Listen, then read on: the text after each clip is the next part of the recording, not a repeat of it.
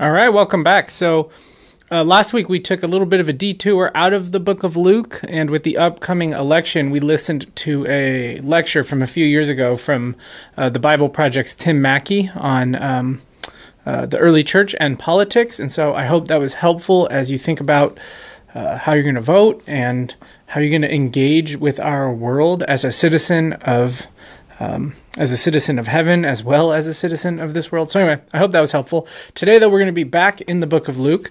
I'm all drugged up. You guys, I appreciate you praying for me. I'm all drugged up on Advils because I threw my back out this week. I've got my back brace on. We're going to see if I can stand through a whole sermon. If all of a sudden the video jumps to me laying flat on the ground or something like that and finishing the sermon, that's because I got tired of standing. So anyway, we'll see if we can get through this all. It's actually just a short couple of verses today. But we've got some ground to cover. So let me just pray for us before we get started. Lord, we thank you that you are so gracious and merciful, and we thank you that we get to be on your team like we're going to talk about today, and we thank you that you are our leader and you are the great shepherd who leads your people. And so today I just pray that you would use your word to melt our hearts, Lord, and to speak to us through your Holy Spirit. And so we just invite you here now into all of our living rooms and kitchens and dining rooms, wherever we're watching this. We just ask you to be the great shepherd of our church. So we just pray all this in your name. Amen. So when I was in middle school, actually Melissa can verify this for sure. I was that really, because we went to middle school together, I was that really annoying kid that thought PE was the Olympics, right? So you know that kid. Every school has one of these kids, right? So every time we had to pick teams in PE, I was probably the most athletic kid, or one of them in my class, And so I was always the kid that was the captain, right? The one who was picking teams. And most of you guys probably would have hated me when I was in junior high. I was so competitive. And all I cared about was winning whatever game. Even if it was like hockey, I didn't even really like hockey, but I had to win when we played hockey or soccer, basketball, especially basketball. And so, you guys, a lot of you probably dread those moments, right? If you remember that from PE, where some terrible, mean kid like me is standing up there and picking the teams. And I'm going, I was always the kid, though. I always picked. I didn't care. I didn't pick friends. I didn't pick Melissa, right? Because no offense, but Melissa was not going to help me win any sort of a basketball tournament. Even back then, she was like 4'1" or whatever, right? And so I was that kid that was just awful. I would pick just to win. And we'd go down the line, and I would, in my head, I'd be thinking, okay, I need this guy because he can shoot. I need this guy, he can block shots, this, whatever. That's how I was thinking, completely oblivious to anybody else's feelings. I was always trying to pick the A team. And that's a very natural, human thing, way for us to act in our fallen and sinful state. To always want the best group around us. How can these people benefit me as the team captain? That's what I was thinking. How can these turkeys help me win? I want to put together the best group that I can. It's sort of the same thing that the president does when a president first takes office. So if the polls are any indication, looks like Joe Biden might be doing this in a few months. Maybe not. I don't know. I don't know. I'm no psychic or whatever. But let's say Joe Biden wins in a few weeks, then the first thing he's going to start doing is announcing cabinet positions. So Pete Buttigieg is whatever, the secretary of something or other. And what the president tries to do is surround himself with the best group of people, right? The best decision makers. And that's very natural, right? Because if you're the leader of a group, you want the best group around you. Today, Jesus is going to pick his group. He is standing in the gym, and it's time to play soccer, or it's time to play hockey or basketball or whatever. He's the president. He's picking his cabinet.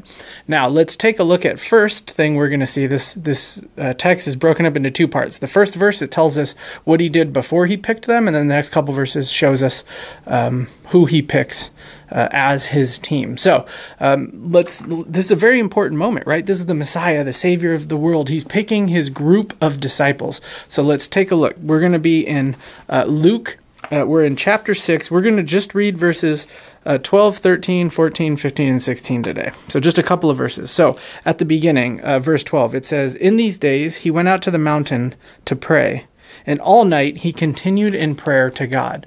So the first thing that Jesus does is he doesn't pick this team on his own, right? He goes up to this mountain to pray. Now, the Bible, the Gospels talk a lot about Jesus and prayer, and two things always kind of stick out to me when we talk about Jesus praying, and both of these things really bother me. The first thing is, a lot of times I think it says he gets up really early to pray. He prays before it was light outside, or he prays while it was still dark out, Okay, I really hate that, because I am the opposite. I like to stay up late and sleep in if I can, right? So already, Jesus, I don't like that. Second, he's always going up a mountain to pray, to get away, to be by himself, right? So Jesus gets up really early in the morning and goes for a hike so he can pray.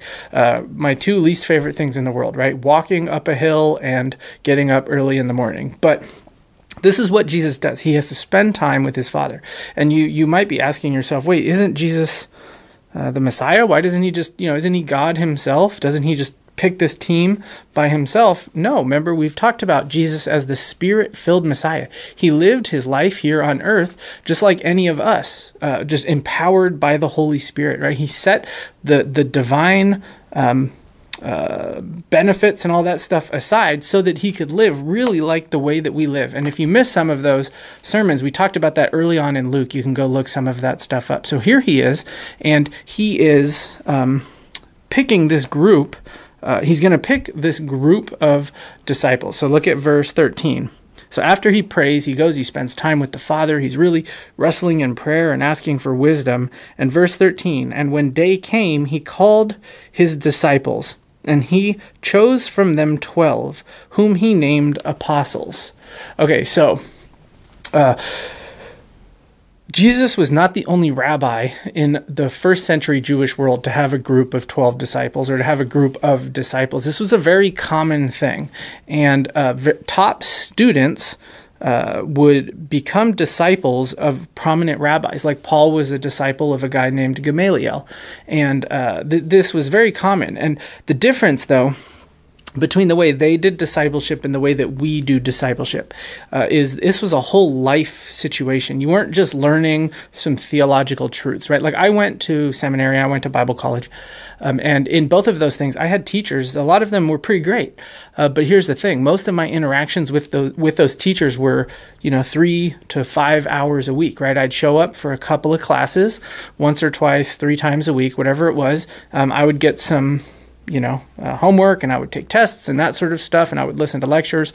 And most of those teachers I had for one semester, and that was it. And so I would absorb information from these people, and they would give me tests, and I'd write papers and to the purpose of making sure that I absorbed that information. And so in the Western world, teaching is all about information collection, getting information from the teacher's brain into my brain. But in the ancient world, that wasn't necessarily the case. It was about information, but it was also about so much more than that. So when you became a disciple of a teacher like Jesus, or any rabbi, you weren't just there to learn information. You were there to watch the teacher. You were there to absorb just the way that he lived life. And so you lived with your teacher. You did, rabbi means teacher. So you lived with your teacher. You did anything that the teacher asked you to do. There's a book called Walking in the Dust of the Rabbi Jesus? And I think the idea there was that wherever the teacher went, right, the disciples would be walking behind him, getting covered in the teacher's dust. And so this is what Jesus is calling these 12 men to do, to become not just students the way that we would think in the Western world, but to really become more like apprentices who live and work and absorb the life of their teacher. And so Jesus at this point is very popular, and he has a lot of people following him around. And from that group, he picks out specifically 12. And it says he calls these 12 the apostles. So we know he also had like the group of, I always forget when I say this, I should look this up someday, 70 or 72. I think it was 72. Bigger group of disciples. Within that group, then, he chose 12 to be kind of his inner circle there of, the 12 disciples as we know. Here he calls them apostles. Now, I remember once asking my Sunday school teacher in Sunday school when I was in high school, what's the difference between a disciple and an apostle? And my teacher had no idea, didn't know. Well, since then I've looked it up and I've, wondered about this. So here's the thing. A disciple is what we talked about earlier, the person who studies with the rabbi. An apostle means one who is sent out.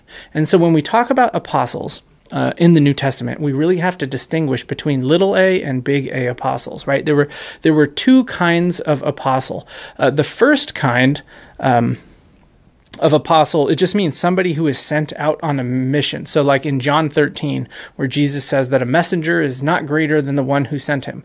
That word in Greek is literally the apostle, the one who is sent out on a mission, is not greater than the person who sent him. And so, in one sense, everybody who is a follower of Jesus is an apostle. We're all sent on a mission. But in another sense, there are the specific apostles. There's the office of apostle. And the office of apostle were these 12 guys, and then a few other people got added. James, Jesus' brother, Paul was added. I think they called Barnabas an apostle at one point. And anyway, this group of probably less than 20 guys was the group that was the original authoritative leaders of the church. These are the guys who wrote scripture. They did, they were the ones, and we'll read this verse later, that the whole church was built upon. And once those guys died off, the church did not replace them. There was no second person to replace, Peter once all that happened, right? There were just this group of guys that got the church going. And then once the church got going, everybody is considered a little a apostle.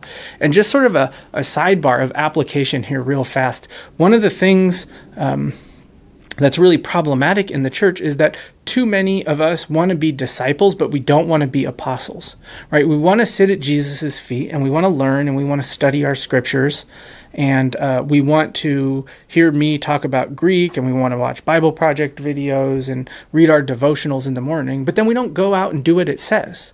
We don't want to be the apostles, right? We don't want to be the ones who are sent out on a mission. And so that's just kind of a little, as we're thinking about a little sidebar, right? As we're thinking about these two different kinds of things, different ideas, right? What I'm saying is it's all wrapped in one. If you really are a disciple of Jesus, then you're also going to be an apostle for Jesus, right? If you really are a learner who sits at his feet, you're going to go and you're going to do what he says. And we're going to learn more about this as we come to the Sermon on the Plain in the next few verses, in the next few weeks. All right, so Jesus now, he's prayed, he's calling together the 12. Now let's read in these last couple of verses here, let's read the list of the 12 and then we'll talk about them. So verse 14, so this is the group. Simon, whom he named Peter, Andrew his brother, and James and John, and Philip and Bartholomew, and Matthew and Thomas, and James the son of Alphaeus, Simon who is called the Zealot, Judas the son of James, and Judas Iscariot, who became a traitor. All right, so what I want to do now is just talk about each one of these 12 guys. So we'll start here at the beginning with verse 14, Simon whom he named Peter. So Simon Peter, we've already met him a couple of different times in the book of Luke. He is clearly the alpha of the disciples. In the ancient world, the way you ordered people in a list or the way you sat people at a table closest to the head, those sort of things were very important to these folks.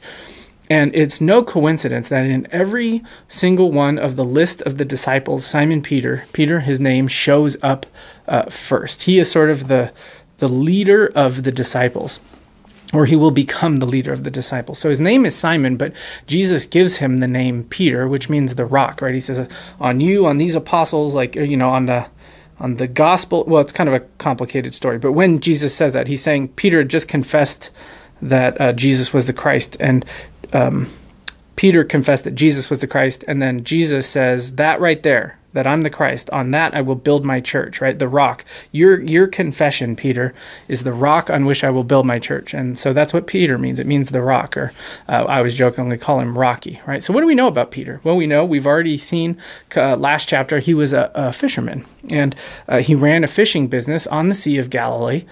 We also know that he becomes one of Jesus's inner three. So you've got that group of 72, then you've got the 12. Then within that group, there are three, Peter, James, and John, who become Jesus's best friends. These are his inner circle, or you could say. They witness the transfiguration. They see Jesus raise somebody from the dead. There's a couple of things that they're there when he prays in Gethsemane. There's a few things that only these guys get to witness. So Peter is one of those guys. I already talked about another very important moment is where he confesses Jesus as the Christ. When Jesus says, "Who do you guys think I am?" And Peter says, "Well, you're the Christ. You're the Messiah." Another thing about Peter that we read as you read through the Gospels and the book of Acts is he always seems to be very quick to speak, right? So if you read the story of the Transfiguration, which we'll get to, Peter sees Moses and Elijah, and he's like, "Oh, let me build you guys some tents," and it even specifically says it in one of the Gospels. He said this because he didn't know what he was talking about. Or another time when he very rashly declares, "Jesus, I will never deny you. I'll never forsake you. I'll die with you." And then just, we know the next part of the story is that a few moments later, a few hours later, Jesus is arrested and Peter is completely denying to some servants, some slaves, that he even knows Jesus. And so there's that whole story. But then that story has a happy ending because Peter confesses to Jesus. He feels repentant, and Jesus takes him aside in the book of John and specifically forgives him 3 different times. And the symbolism there is very obvious, right? You denied me 3 times, I'll forgive you now 3 times. And then as things progress, right, in the New Testament story, Peter, like I said, is the clear leader of the early church. And as we get to Pentecost, he is the one who gives the sermon, right? So the Spirit is poured out on God's people, the 120 in the upper room. And Peter walks outside and he starts preaching, and at first everybody thinks all the disciples are drunk or whatever, but he preaches this pretty amazing sermon. In Acts chapter 2, we have sort of the Cliff Notes version of that sermon, and he talks about Jesus as the Messiah to this big group of people who are in Jerusalem, and thousands of people get saved. And it's really a wonderful story. That's how the church gets kicked off. Peter is the first sort of preacher, in the church.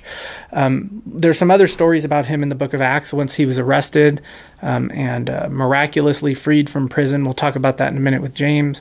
There's another famous story where he's sitting on a rooftop and he's praying and he sees this vision, and these unclean animals come down in this sheet, and Jesus tells him, "Hey dude, take a bite, eat this stuff." And Peter, "No, never, Lord," and this happens a couple of times. And the whole point being that Jesus is saying, you're treating people the way that you're treating these animals, like they're unclean. And he's saying there are people who are not Jewish that I would like to bring into the kingdom, and I want you to be the person that does that. And so Peter rides out probably on his donkey or whatever to this guy Cornelius's house, who is a Gentile, and preaches the gospel. And this is the first kind of big group of Gentiles that come into the kingdom. But Peter seems to have struggled with this idea his whole life, because one of the last things we read about Peter is his fight with Paul in the region of Galatia. So Paul wrote the book of Galatians, and in that book he talks about one time there were all these there were all these Gentile folks, and Peter was in this region, and they were all hanging out, and Peter would eat dinner with them. And then when the Jewish folks showed up, Peter stopped eating with the Gentiles because he didn't want to look guilty or whatever. And so Paul takes him up in front of everybody in the church and calls him out, and it seems like he repents or whatever. Paul is just kind of saying even Peter in this instance, was wrong. And so, he was the leader of the early church, but he was by no means perfect, right? He had a chronic case of foot and mouth disease. He seemed to struggle with some of this Gentiles becoming believers stuff for all of his life. We know he wrote the book of 1 Peter and the book of 2 Peter, which were encouraging books to churches in persecution. Which brings us now kind of, if you want to go read those, I really encourage that, brings us to sort of the post-New Testament stuff. So what happened to Peter after the New Testament, that is not talked about in the New Testament? Well, we know some of this from church history, right? So there was an emperor, his name was Nero, and he was a real turkey. Actually, at first he was a pretty good emperor, and then he seemed to go crazy. And when he went crazy, at one point, there was a huge fire in Rome. And a lot of historians think that Nero probably started the fire to burn a big section in the middle of the city so that he could build some stuff that he wanted to build, but he couldn't because there were people living there. And so Nero needed a scapegoat for this fire because everybody, you've probably heard that, what is it, Nero playing the fiddle while Rome burns, right? Like he didn't even care. And so Nero needed a scapegoat for this fire. And so what he did was he blamed the followers of Jesus in the city of Rome. And he turned the entire city against these Christians. And the persecution that happened after that was one of the first absolutely brutal waves of widespread persecution. All over the the area around Rome, these Christians were brutally murdered. And, some of them were, I remember reading something about they were lit like candles, as you would walk around the streets. To light up the streets, right? They were lit on fire. The big thing that happened is a ton of them were fed to the beasts. The Colosseum wasn't built yet, but they did have arenas, right? And so they were fed to the beasts in the arenas at the games. Nero's persecution was absolutely brutal. And some of this is actually, and I just watched that movie a few weeks ago. I think it was just called Paul the Apostle. It had that Jim Caviezel guy who played Jesus in that Mel Gibson movie. There he was playing Luke, who wrote, Luke and Acts. Anyway, that whole movie takes place during this persecution, right, where Luke is writing some of this stuff down. Anyway, so this persecution was absolutely brutal. And it was during this persecution that most scholars believe Paul was arrested in Rome, and he was taken just outside the city walls, and he was beheaded. Because he was a Roman citizen, he was given the more merciful death. Peter was not a Roman citizen. And so at the same time that Paul was arrested, Peter was arrested. And church tradition says that Peter was crucified on the same day as Paul, except that he was crucified upside down. So while Jesus was crucified right side up, he was crucified upside down.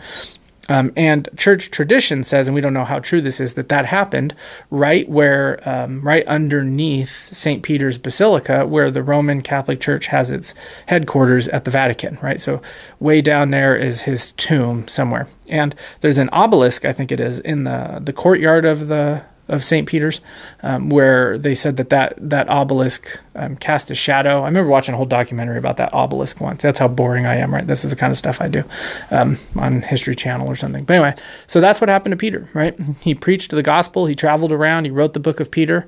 And then while he was in Rome pastoring to the church there, he was executed and he was crucified upside down. So that's the first disciple. That's the one we probably know the most about, or one of the ones that we know the most about. The second disciple in this list is Andrew. We're told that he is Simon Peter's little brother. So he was also a part of this fishing business that they all walked away from to follow Jesus and to become his disciples, right? To walk around and catch the dust from his feet. He's called at the same time as Peter, James, and John. If you remember the miracle catch of fish from last chapter, Andrew was a part of that group. We also know that Andrew started out as a disciple of John the Baptist, and then became a disciple of Jesus. So he seems to be a pretty religious guy. So he's very interested in the things of God, right? So he's following these two great rabbis. We know another story about him is that we'll read the story of the feeding of the 5,000. Andrew is the one, we're told in one of the Gospels, that he's the one who actually had the guts to walk up to Jesus and say, look, I know there's 5,000 people here. All we have, though, is 5 loaves and 2 fish. What can you do with this, right? And so he's the one who brought that stuff to Jesus. And then after the list of disciples and in Acts chapter 1, so, Andrew was there for the resurrection and all that stuff. And after Acts chapter 1, though, where the list is read out, he's not really mentioned ever again in the New Testament. So he doesn't have this detailed history like Peter or John or some of these others. After the New Testament, though, we know, so some of this stuff I'm telling you will be from church tradition. So all the stuff after the New Testament, we don't know for sure, but this is kind of what the church has always believed and what church history says. And so church history places him in an area called Scythia, which is north and a little bit kind of like northeast of the Black Sea. Maybe I'll put maps up for a lot of this stuff. We'll see. Anyway, he ended up in Achaia, where he was crucified on an X-shaped cross. So Jesus's cross and Simon Peter's cross, they were probably shaped more like an uppercase T, not like a lowercase t. Not like this, but kind of like this, right? I keep saying Simon Peter. Andrew's cross, though, was shaped like an X. And that's actually where that comes from. Now, if they call an X cross like that, they call it St. Andrew's cross. So he preached the gospel in a few different areas, moved around, and then just like his brother and just like his Lord, he was crucified in a brutal death. So we have Peter, we have Andrew. Next we have James. Now, when you read the New Testament, there's a million guys named James. James this and James that and the son of James. Now, this isn't James, Jesus' brother, who's the James who wrote the book of James. This guy is a different James. This is James, the brother of John the Apostle. So Peter, James, and John. This James was part of that group of three who were at the Transfiguration and Gethsemane and saw Jesus raise somebody from the dead when nobody else did, all that sort of stuff. So he was part of that inner group of three. An interesting story about James and John is Jesus gave them the nickname the Sons of Thunder. And there's a story where they're in a Samaritan village, and the Samaritans refuse to help Jesus, and James and John go to Jesus and say, hey, should we call down fire from heaven on these Samaritans? And that's, I think, when most people believe Jesus gave them the nickname, the sarcastic nickname, the Sons of Thunder, right? Should we, because, this was their first reaction, right? Can we do this?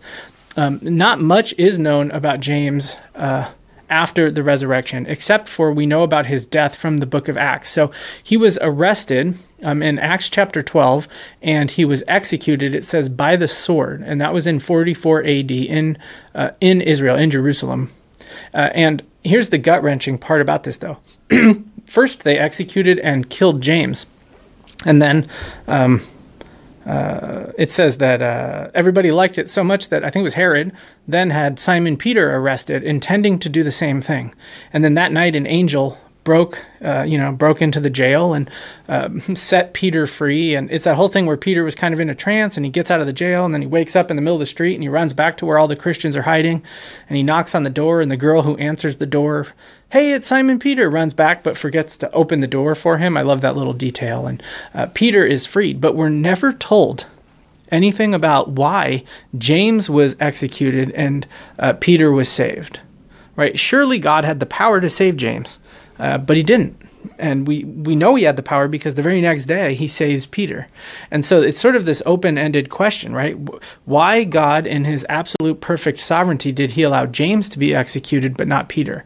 And we're not told. But I'll guarantee you this, that after being a witness to the resurrection and seeing the Lord and really following him, James was okay with it, right? He's probably in heaven right now bragging that he was the first one that got to see Jesus's face again out of this group of apostles. So that's James. So we have Andrew. Sorry, we have Peter, Andrew. We have James, and now the fourth one we have John. So the last one of the inner circle. Now, most scholars agree or think, that John was probably the youngest disciple, maybe even at this point a teenager. And they think that because he lived so long. He lived into the 90s, I think, AD. So he was the last, we'll talk about this in a minute, he was the last apostle to die. And so he was probably the youngest one, and Peter was probably the oldest. A lot of scholars also think that he may have been some sort of a relative of Jesus, like a cousin or somebody distantly, a part of a clan that Jesus was a part of, him and James. And we know he wrote a lot of the New Testament. So he wrote the book of John. He wrote 1st, 2nd, and 3rd John that we read with our core team last year. And he wrote the book of Revelation, my favorite book of the Bible. And in the Gospel of John, though, John constantly refers to himself, and I love this, as the disciple whom Jesus loved. And a lot of people say, well, why does he say that? And the answer is not because he thought he was better than the other disciples. Jesus loves me, but not those guys. The answer is something probably more like John couldn't believe that Jesus loved him. I'm the disciple that Jesus loves, right? The Creator God loves me, and he was blown away by it. So he calls himself the disciple whom Jesus loved. We know he was the only disciple to be a witness to the crucifixion. So they all saw Jesus after he rose from the dead, but at the actual crucifixion, everybody else scattered but John. He seemed to have some sort of family connections to the high priest's household, and so he was able to get in and watch the trial and watch the crucifixion. And from the cross, Jesus actually says to John, hey, when I'm gone, take care of my mom, right? And tradition says that Mary, after the resurrection and the ascension and all that, she lived with John and she traveled with him and eventually ended up in Ephesus. I also love the way that the gospel writers sort of portray that there was some sort of a rivalry between Peter and John. It like is human nature. Peter was probably the oldest disciple. John was probably the youngest disciple. And so I can imagine him making Metamucil jokes and making fun of Peter, and Peter making fun of John for not having to shave yet and all that sort of stuff. There's actually this one story, which is my favorite story in the entire Bible, that after the crucifixion, the women go back and they tell the disciples, hey, Jesus is risen from the dead. And Peter and John race to the tomb. And John, because this is his gospel that he wrote in the Gospel of John, he specifically makes the point that he beat Peter to the tomb. And I love that because that means even the Bible says that guys named John are super athletic and fast. And that's the point of our whole sermon. All right, amen, let's pray. No, I'm just kidding. So they seem to have this rivalry between the two, but that rivalry also led to them being partners. And when we open up the book of Acts, they seem to be the two leaders of the early church. So I said Peter was kind of the alpha, right? The main leader of the early church, but John seems to be right there with him a lot of the time. And one of my favorite stories is when Peter and John are arrested early in the book of Acts, and they're standing before the Sanhedrin. And in the same place where Jesus stood and was condemned, and Peter and John stand there, and the Sanhedrin basically tells them, guys, we're commanding you to stop teaching in the name of Jesus. And it says that they responded and they said, Peter and John stood there and they said, look, you're telling us not to talk about Jesus. God Almighty is telling us to tell everybody about Jesus. So who do you think we're going to listen to? Like, that's a pretty gutsy move. And then they walk out, and are set free because they had just healed a guy in the temple. And so Peter and John seem to, especially in the early church, have this rivalry, but also this friendly rivalry, but also this partnership. John, so after the New Testament ends, after the book of Acts ends, I guess we could say, John ends up as sort of a bishop in the area of Ephesus over a handful of churches. And we talked about that at the Old English service, where we read the beginning, chapters 2 and 3 of Revelation, where we covered Jesus' letters to the early churches around the area of Ephesus and there in Western Turkey. And so John ended up there. At some point, he was arrested. He's the only of the disciples that was not martyred, was not executed, but it wasn't for lack of trying. So church tradition says that he was put into a big pot of boiling oil, but that he survived that. And after that didn't kill him, the Romans got upset, and so they exiled him to a labor camp on the island of Patmos, where he wrote the book of Revelation, and then he died probably either of something with the boiling oil, or tradition says he died of old age. But he died way later than the rest of the apostles. He died probably in the mid to late 90s AD. And so if Jesus and all this stuff that we're reading about in the book of Luke happened in the mid 30s, he lived another 60-ish years after the close of the Gospels, and another 30 years after the close of the book of Acts. And there's a lot of extra biblical stories about John, some I didn't get into about. There was one where he had a disciple who kind of strayed and joined this group of like robbers, pirates, who rob highways and that sort of stuff. And John just totally brazenly walked into a cave and grabbed this kid from these guys. There's stuff like that. We don't know how much of that stuff is true. But he seems to have lived a pretty amazing life until he died as a very old man after writing the book of Revelation. So he's my favorite author of the Bible, probably because he wrote my favorite book, the book of Revelation, the book of hope. All right, so we have John. So we have Peter. We have Andrew, James, and John. Next, we have Philip. So in the New Testament, he doesn't show up a ton. In the book of John, though, there is this great story that I'd like to read to you from. This is John. Let me flip over here. John 1:43. Let's see, John is after Luke. I always think John should be the first. I mean, I don't know who picked the order of the books of the New Testament, but I always think John should be the first book of the New Testament. That'd be way better, right? Opening up with the whole in the beginning was the Word and all that stuff. And then Luke would flow straight into the book of Acts. But, hey, nobody asked me. So anyway, here we are, John 1. Let me flip over 43. I'm going to read 43 through 45. So there's this story here about Philip. And then we're actually going to read the rest of the story in a sec. So the next day, Jesus decided to go to Galilee. He found Philip, and he said to him, "Follow me." Philip was from Bethsaida, the city of Andrew and Peter. Philip found Nathanael and said to him, "We have found him of whom Moses in the law and also the prophets wrote, Jesus of Nazareth, the son of Joseph." And so Philip here is... sorry, let me fix my notes. Philip here is one of the earliest disciples. At the very beginning, he's also one of the first evangelists. He's the first person that we see goes and finds somebody else and says, "Hey, this guy Jesus is the Messiah." That's a pretty cool, right? He is the first evangelist in the New Testament. And then after this, it doesn't really say a ton about him. After the New Testament is over, though, post-New Testament, church tradition, what does it say about him? The story goes that he was tortured and then crucified in Hierapolis, which is a region in Turkey, and that while he was hanging from the cross, he preached to the crowds as the onlookers, the crowds and onlookers, right, as he died. And so even while he was being tortured, he did what we'll read in a few weeks here, where Jesus talks about loving your enemies. This is exactly what he did.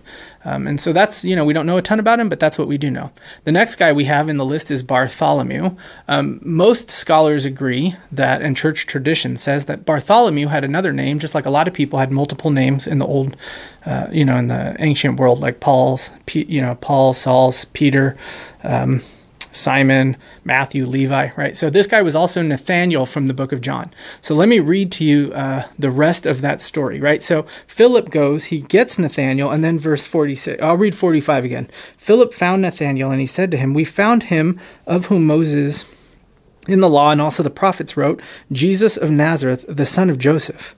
And this is what Nathanael says. Nathanael said to him, "Can anything good come out of Nazareth?" Philip said to him, "Come and see." All right, so here's what happens.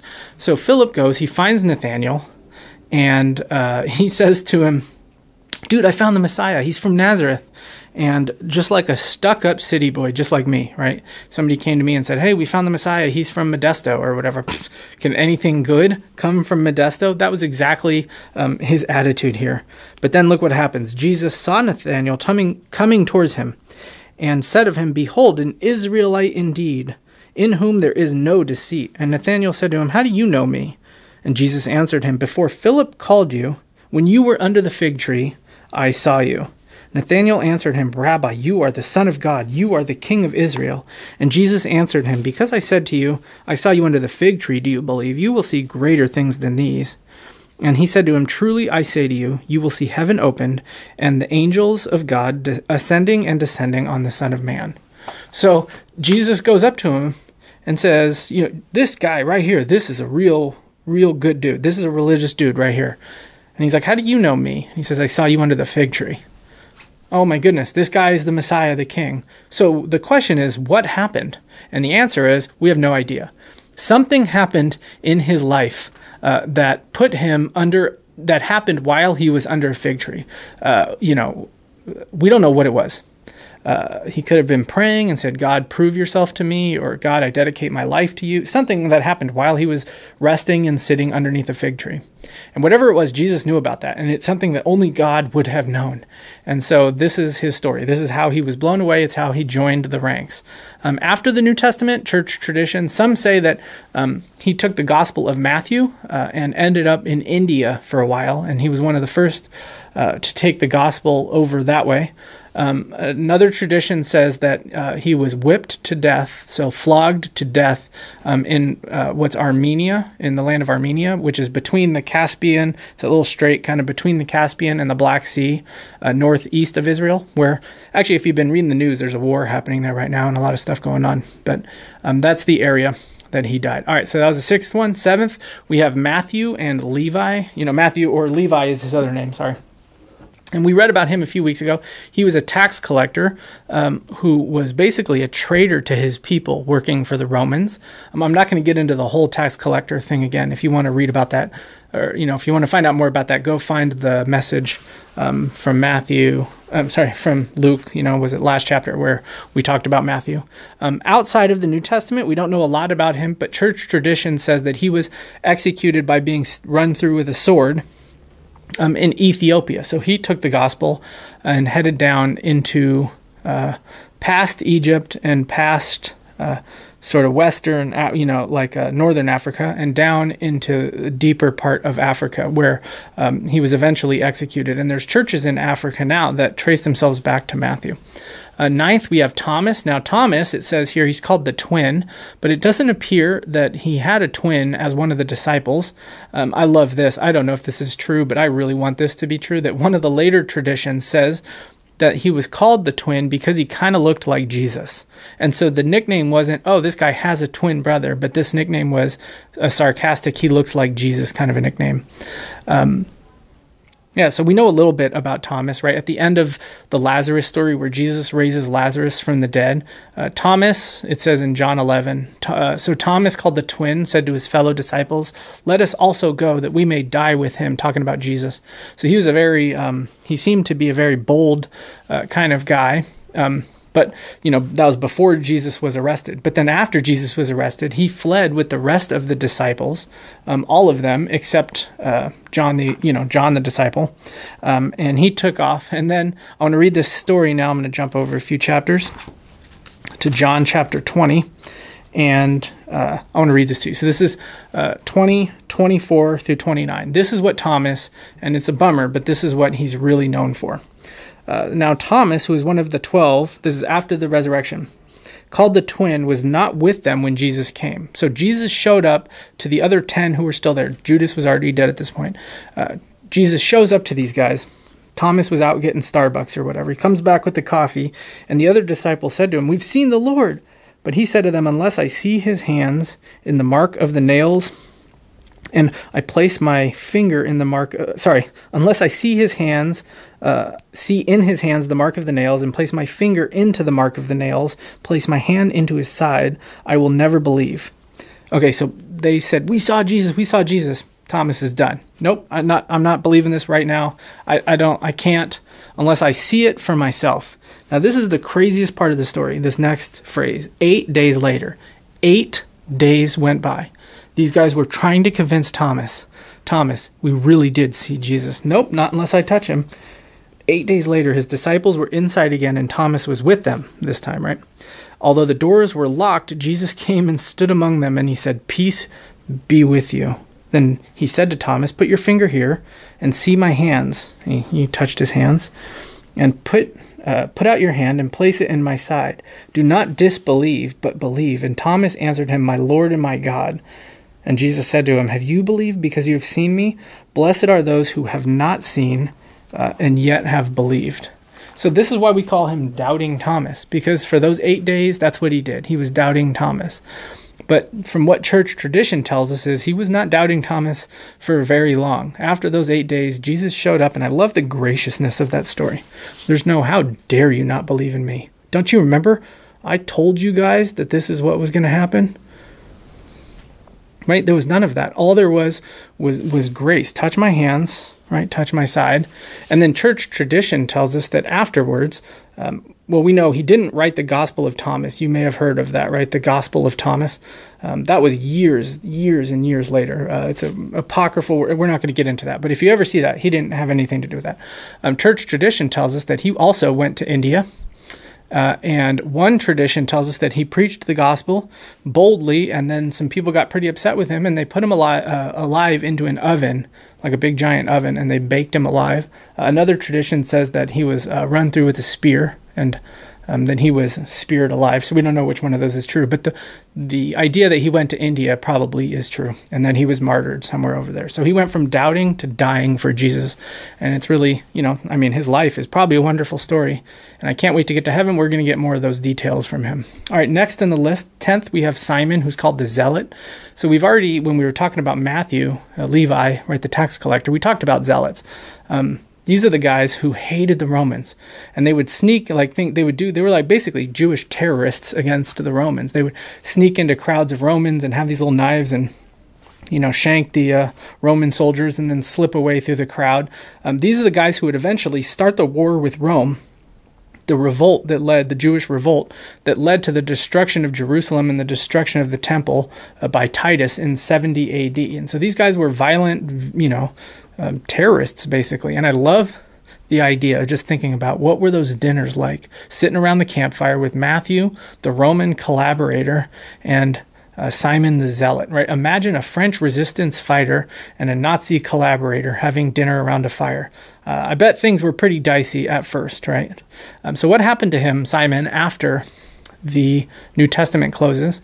Tradition tells us that he took the gospel to Persia, modern-day Iran, and was either crucified or killed with a sword. So just like all the other disciples, he was martyred. All but John was martyred for preaching the gospel. The 11th disciple is the guy with the unfortunate name. He's the other Judas. In the New Testament, all we know about this guy is he's in the lists of disciples. He's also called Thaddeus in one of the other lists. After the New Testament, tradition says that he went with Simon the Zealot to Persia, and that they were killed together, that they were killed at the same time. And we don't know if that's true exactly, but that's what tradition says, and that's all we know about him.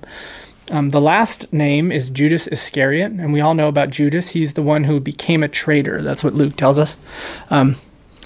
Iscariot is probably has something to do with where he was from. He was always referred to in these lists as the traitor, right? He's always the one who betrays Jesus.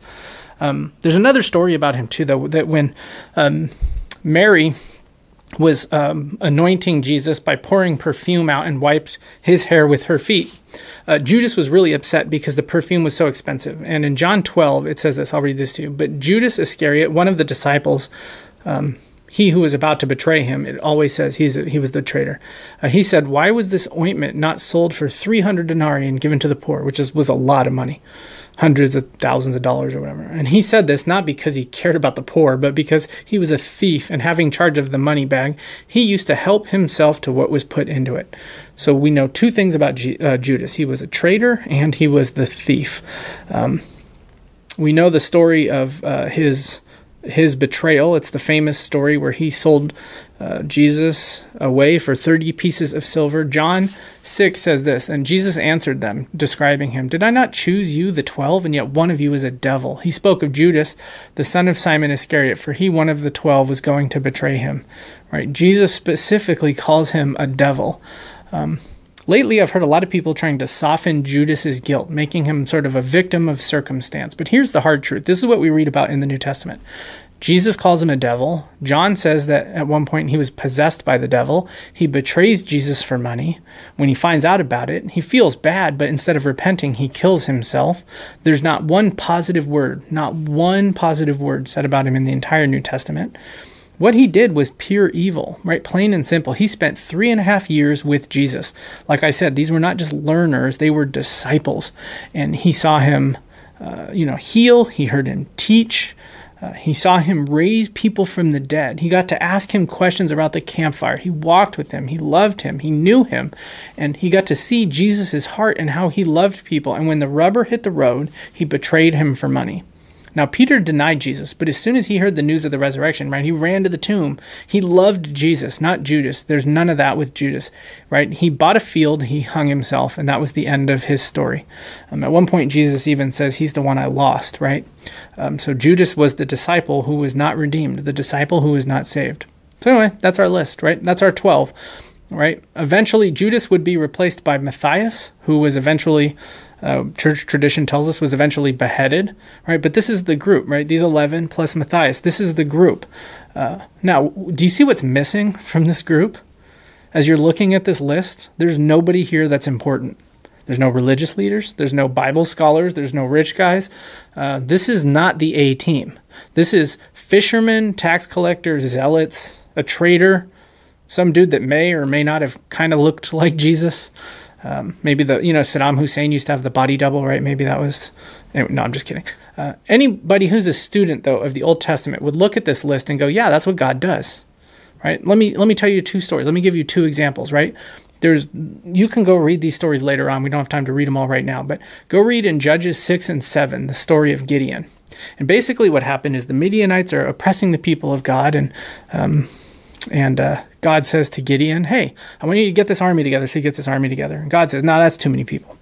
And so I want you to have them go and drink, and depending on how they drink the water, if they drink it this way, they have to leave. If they drink it this other way, they can be part of the army. And he whittles down this army from thousands to 300 guys. And this group of 300 guys defeats the Midianites and saves the day. And there's even a part there in Judges where God says to Gideon, I'm doing this so that when it's all over, nobody will look at you guys and say they won that battle.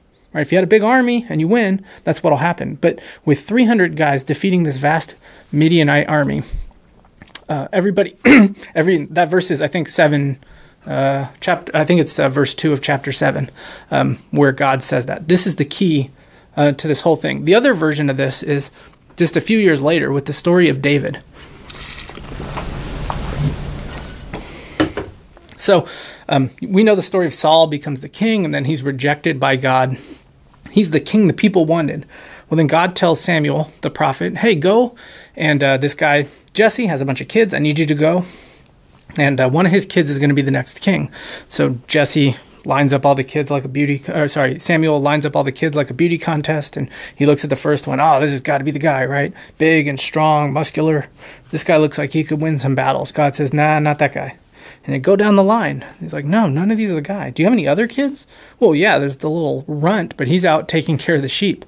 And that's the guy that God chose to use, right? David, that's the guy that God chooses, right? He chooses the little guy. He gets rid of the big army and he uses the little army. He gets rid of the big, powerful looking kingly kind of guy, and he takes the runt. He takes David. And the principle here, we see this in 1 Corinthians 1, where it says God chose what is foolish in the world to shame the wise. He chose what is weak in the world to shame the strong.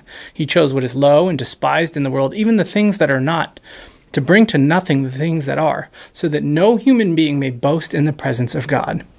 That's the pattern, right? That's the pattern. God's pattern is clear. He uses regular people. He takes sinful and broken people. He takes the spiritually dead and he brings them back to life. He saves them. Then he equips them. He empowers them with his Holy Spirit, and he sends them out with the gospel. And he does this like Gideon so that he will get the glory, so that he will get the credit. I'll tell you another story about my terrible attitude as an athlete when I was younger. I had a teacher who was early 20s. He was just out of college when I was a senior, so I was 18 at the time. And he was a real punk, just like me. He was really competitive, just like I was. And so he organized this intramural basketball league, 3-on-3 basketball league. And he put the teams together. And so he gave himself, because he really wanted to win, he organized it so that he was on a team with the 2 tallest seniors in our school who were also on the basketball team. And then he gave me on my team, because he put the whole thing together, he gave me on my team 2 freshmen who were not taller than like 5'2" or 3. And I'm only 5'9", right? So it was me and these 2 little children basically against a grown man and then 2 other grown men. And so the league, and we got about halfway through the tournament where I had to play his team, and I was pretty good at basketball. And so I did to him what I always do to Daniel every time we play basketball is, I mopped the floor with him and I embarrassed him in front of everybody. And my little team, we beat those guys, and we didn't just beat them by a little, we stomped them because I was pretty mad about the way this guy cheated. Well, anyway, after that, he canceled the league, and we'd never even finished the season. After his team lost, he was such a sore loser.